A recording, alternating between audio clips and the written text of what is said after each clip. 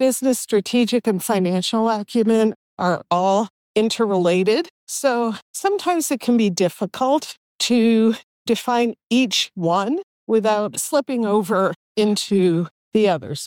But this morning, I'm going to try to do that for business acumen.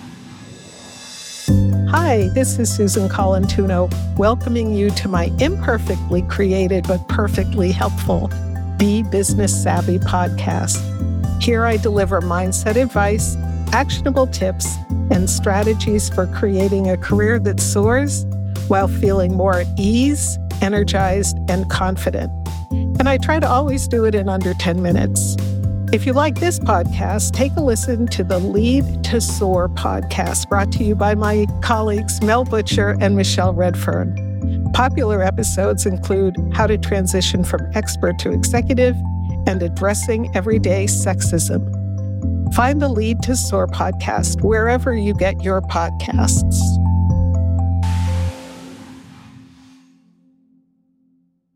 Good morning from the shores of Rincon, Puerto Rico. This morning I'm musing about business acumen because a colleague was struggling to find her own definition. So let me share with you my thoughts about business acumen. As you know, I've said a million times that business, strategic, and financial acumen are all interrelated. So sometimes it can be difficult to define each one without slipping over into the others. But this morning, I'm going to try to do that for business acumen. When I think about business acumen, one of the things that comes first to mind is that it requires you to lift your field of vision from the job that you were hired to do.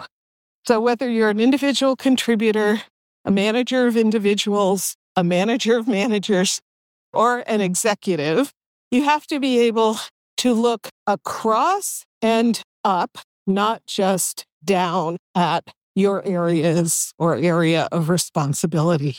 What that means is that business acumen includes an understanding of the entire business, how the various parts support one another in order to bring value to customers and consumers. As I've touched on in other podcasts, it means that you have to understand the entire value creation chain that brings value to those customers and consumers. And you have to understand your role in it. The other thing that is important when thinking about what is business acumen is that it means understanding the key outcomes by which the organization is measured and your role in delivering on those key outcomes. I sometimes say business acumen is understanding the business of the business, which is what I've just discussed, where it's going and your role in taking it there. So where it's going slips a little bit into strategic acumen, but to the extent that where it's going has to do with meeting short-term, quarterly, or annual goals, that is a part of business acumen. If you don't understand what those goals are at the highest level and how you contribute to them from wherever you are, there's a gap in your business acumen. What can you do to enhance your business acumen? There are many, many actions you can take. For example, learning from people adjacent to you in your value creation chain, to interviewing people in other business units about what's going on over there.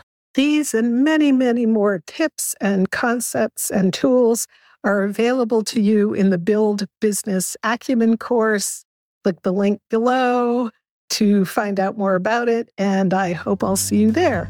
From the shores of beautiful Rincon, Puerto Rico, this is Susan Colantuno. Catch you next time. Do you like what you've heard? Then please hit the subscribe button so you'll be sure to get every episode. While you're at it, we'd love a quick rating and review. We read every one of them. If you're ready to shine, feel emboldened and ready to soar, then level up your business, financial and strategic acumen at bebusinesssavvy.com. While you're there, be sure to get on the list to receive fresh and powerful career tips delivered right to your inbox. You'll be glad you did.